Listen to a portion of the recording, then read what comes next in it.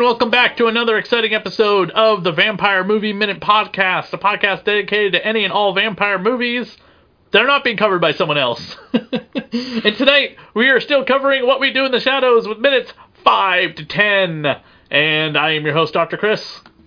And I'm Scott Danielson. And we start our 5 minutes right where we left it off last time with the trio of our main characters at the dinner table discussing who's going to clean up the blood in the sink and like pay bills and stuff like that, because it looked like Taika Waititi had a bunch of bills in front of him and they all looked disgusted, like, why should we have to, like, you know, wash the dishes? And it's like, well, you make a mess, you should clean it up. This is like basic roommate shit. Clean up after your fucking self.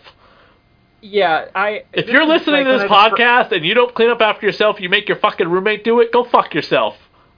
I'm just saying. Truly. You will not survive married life.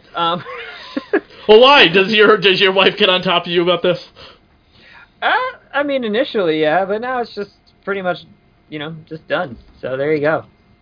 No, honestly, this is the scene where if people try to describe, like, what's the appeal of this? And I'm like, well, it's this. It's because it's basically like a sitcom premise of, like, you never do the chores, but instead of, like, oh, it's been a couple bad weeks, it's like, you haven't done chores in 50 years. So that's why I like it so much. It's just the length of time is so ridiculous.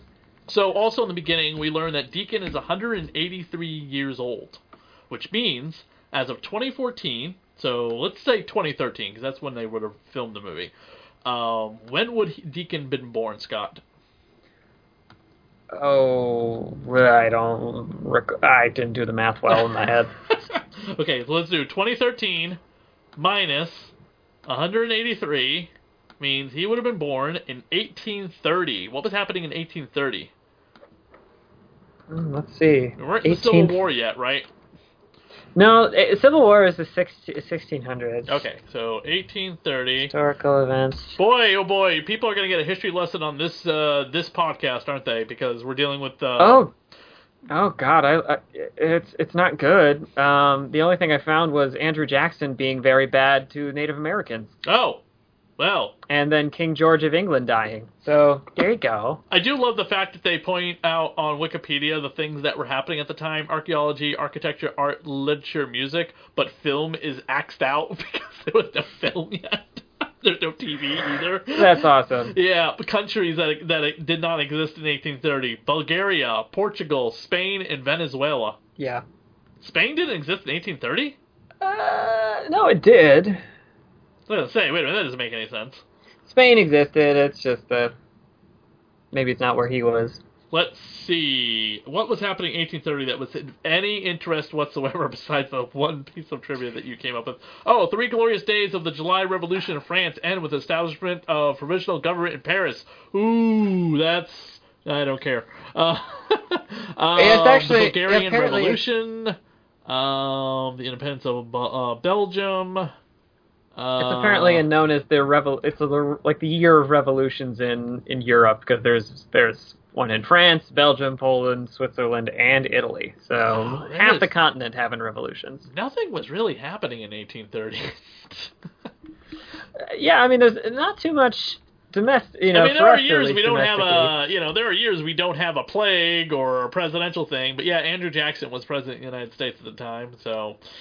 I just like that Wikipedia, like, you can literally look up years. Yeah. Yeah, totally. And it's included that on May 15th, the Royal Swedish Yacht Club was founded. Right.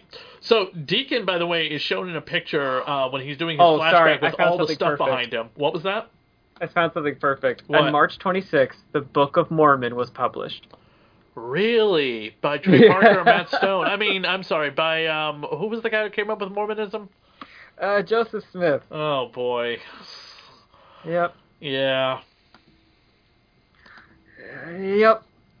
So Deacon is shown with, like, everything he owns on his back, and then all these amazing classic art pictures of, like, depictions of vampires and stuff, and I have no idea who the artist is on most of these. However, there's one famous one of, I think somebody, it looks like they're eating a child. Yeah, I don't know. Oh, it might be... I think I know what that one is. Oh, I'm forgetting what it's called. it's literally Cronus eating one of his children. Yes, that's it. And then, of course, also Deacon reveals that he is, of course, the sire of Peter. Peter. There you go. And he seems very seems very like calm, just nodding to Deacon while he's in the chair being interviewed, which is kind of funny considering he's the most vicious probably of all the vampires. Yeah. Vlad shows that he has amazing archery ability, but not quite, because he shoots the arrow right into Taika's leg. Yep, shoots right into Taika's leg. This is where we find out that he was known as the Poker. So this is Vladimir the Poker, which is just one of my favorite things, which is paid off later in one of the film's stupidest, silliest jokes. Vlad is 862 years old as of 2013, which means that he was born in what year? So 800? Just 800 years? 862 years. So minus 2013. He was born in 1151. Holy cow. We weren't even a country anymore by then. Oh, no, God, no. No, hundreds of years off of that. Not too much happening, but he's known. It's a medieval era, rather. So he's pretty brutal time. Yeah, Bolton Abbey is founded in Yorkshire, England. There is nothing that comes up about the year 1151. Yeah, not too much. Not a well established. Not a well documented year, apparently, in the history of the planet. That's so funny. Well, it's not quite it's not prehistory, but it's also less written. Like printing press not being available is also a factor. Right. I do love the fact that he's got his own torture chamber down in the basement, and he shows the film crew, and she's like, "Would you like to see my torture chamber? I don't use it that often anymore." Yeah. And we can also get more of the weird old ancient pictures that are supposed to be of him. Yeah, they're all over the place. It's very. Some of them are pretty standard, and other of them are just horrifying. Right. There is, of course, the chore wheel, which is the funniest thing the vampires have. Viago points out that their chores, the chore wheel, is not being represented correctly, and then of course we get Viago, when he was created. Yes, he's described as a 18th century dandy, by Vlad, and so, which is very funny because they're talking about like, hey, it's like before you drain somebody, put some towels down. I had an antique piece of furniture. They're like, what vampire puts towels down? He's like, some do. They're like, not good ones. Like, it's just such a silly argument. They all seem to have their distinct vampire-era personalities. One seems to be very like the vampires in Interview with the Vampire. Obviously, Vlad's more like the Dracula, and one's kind of like the bad boy. And the fact that they were just able to immediately fly them up in the air towards the end of the 5 minutes so easily just shows like the amazing wire work used in this movie. It's from the chair right to the air immediately. So the wires are never seen whatsoever. I think it's one of the most impressive parts of the special effects of the film. And I wanted to look up do we have a wire guy in the IMDb credits? We'll take a look in the casting credits here. I'm sure. Film special editing. Effects makeup. Okay, so special effects makeup I think needs to be pointed out.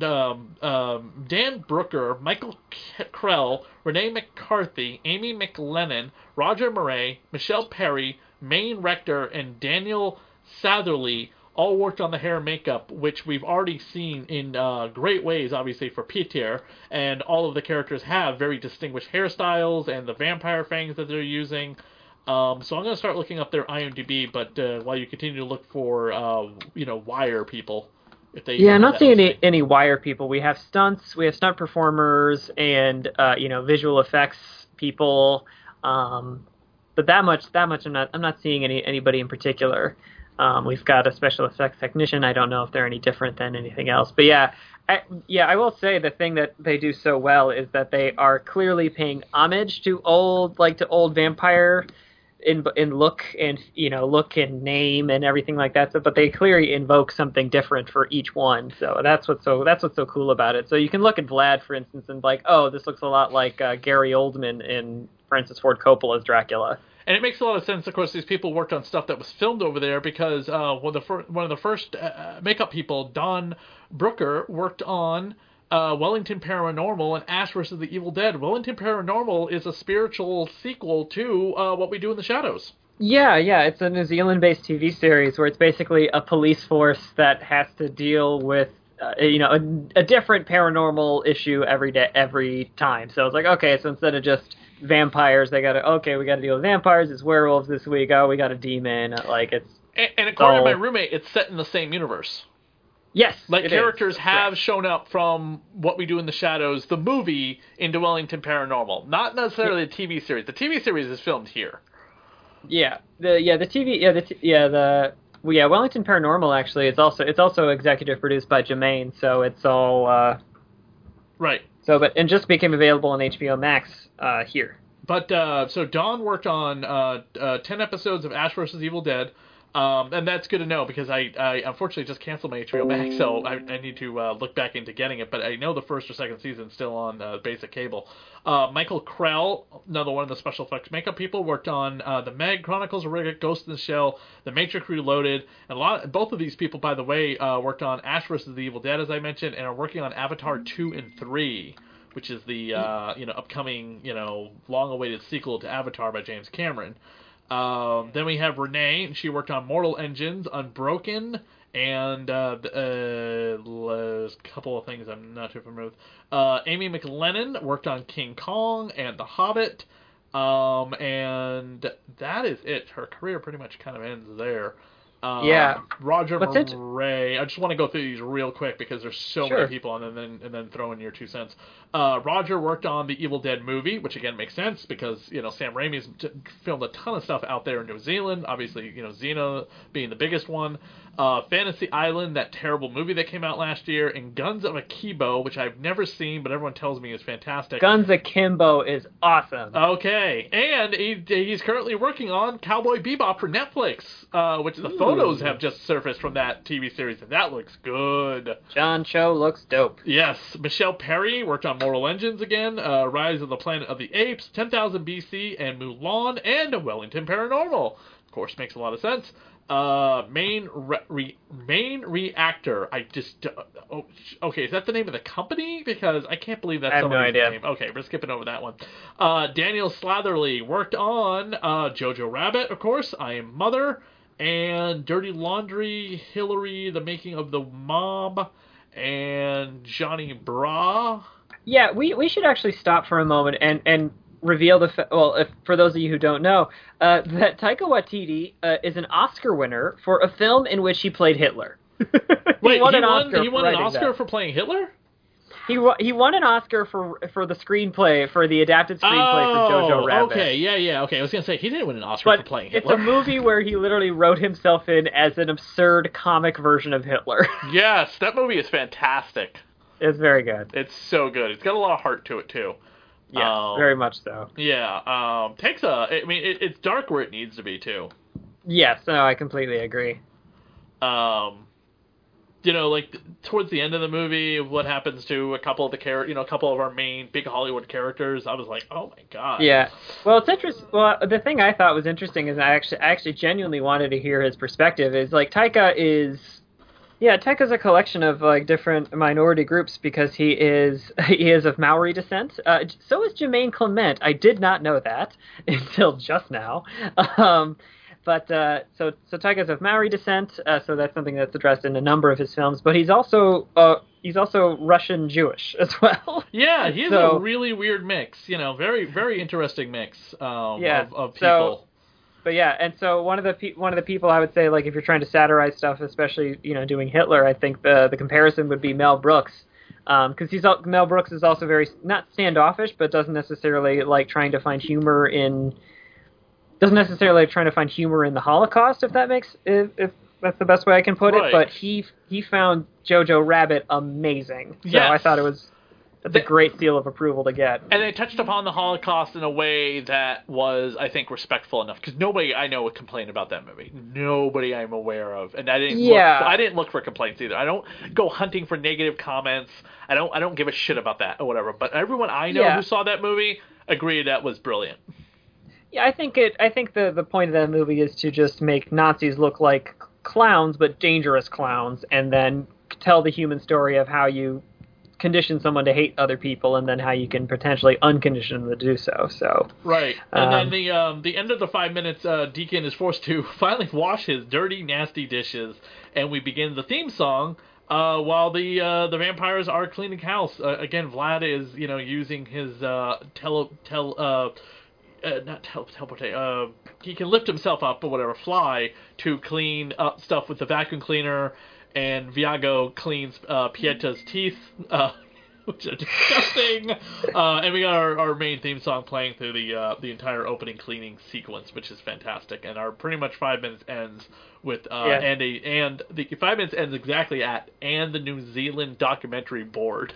There you go. Yeah, it's one thing I think is great, even, and we've talked about how there's just references upon references, is that even the spelling, like obviously Pieter is supposed to be a Nosferatu type, but the spelling is akin to another early German vampire movie called Vampire, which is spelled the same way, with the E being, or E or I being spelled, it's vampire is spelled Vampyr, hence why Peter's name is spelled Petyr. Absolutely good 5 minutes. Every 5 minutes of this movie is fantastic. I was actually on a date a few weeks ago, and she told me she had never seen this movie, and we watched it, and we drank an entire bottle of wine and started watching the TV series. I mean, it's that good. It's great. But especially what I love about the TV series is that they're like, yeah, we're going to be even more ridiculous because we can. Oh my god, the TV series is so great. Oh, I just wish it got a proper DVD Blu-ray release, but physical media is so niche, becoming such a niche thing these days, you know what I mean? I know, and yet it's the only way to really guarantee ownership of anything, so that's why you should do it, folks. Yeah, totally. Did you hear, speaking of vampires, what Scream Factory just announced today? I did not. And what famous Jewish comedian did you just mention? Mel Brooks. Okay. What famous vampire movie did he do with Leslie Nielsen? Oh, Dracula Dead and Loving It. Yes, the Dracula Dead and Loving It is getting a Scream Factory Blu-ray Collector's Edition release. Oh my goodness, that's fantastic. Yes, Steve Haberman, who has been on my Hammer Horror podcast to talk about his time working for Mel Brooks, and is the commentator for that movie. He actually wrote that film, so he's very excited that Scream Factory is giving it a proper Blu-ray Collector's Edition release. Oh, fantastic. I think that movie is highly underrated. I think people went into that movie expecting one thing and they got something else, so that's why it has always had like a bad reputation. But I think that movie is absolutely hilarious, especially if you compare it to both Bela Lugosi and Francis Ford Coppola's films.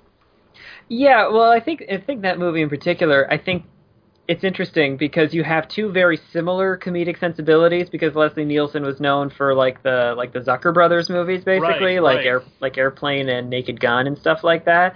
And then Mel Brooks. So they're both kind of just joke a minute, joke a second type things, but they're slightly different styles, and so so I think for a lot of people those two images clashed in their heads. So definitely. Well, we will be back in a couple weeks with another exciting episode of the Vampire Movie Minute podcast here on the Radio Horror Network, and our coverage of What We Do in the Shadows continues for several months into Halloween through the season of the third season of the TV series. You can find me at Chris DSAV. Sure, and I'm Scott C. Danielson. And where can they find us on Twitter? We are the Vampire Minute. And on Facebook as well, which I sometimes do update. And you can send us an email, thatradiohorror@gmail.com. And we're in the Movie Minute Podcast Network as well as in the group on Facebook. If you are a podcaster yourself, or if you're somebody from this movie and you'd like to come on the show, please contact us. And we'll be back in a couple weeks with another exciting 5 minutes from What We Do in the Shadows.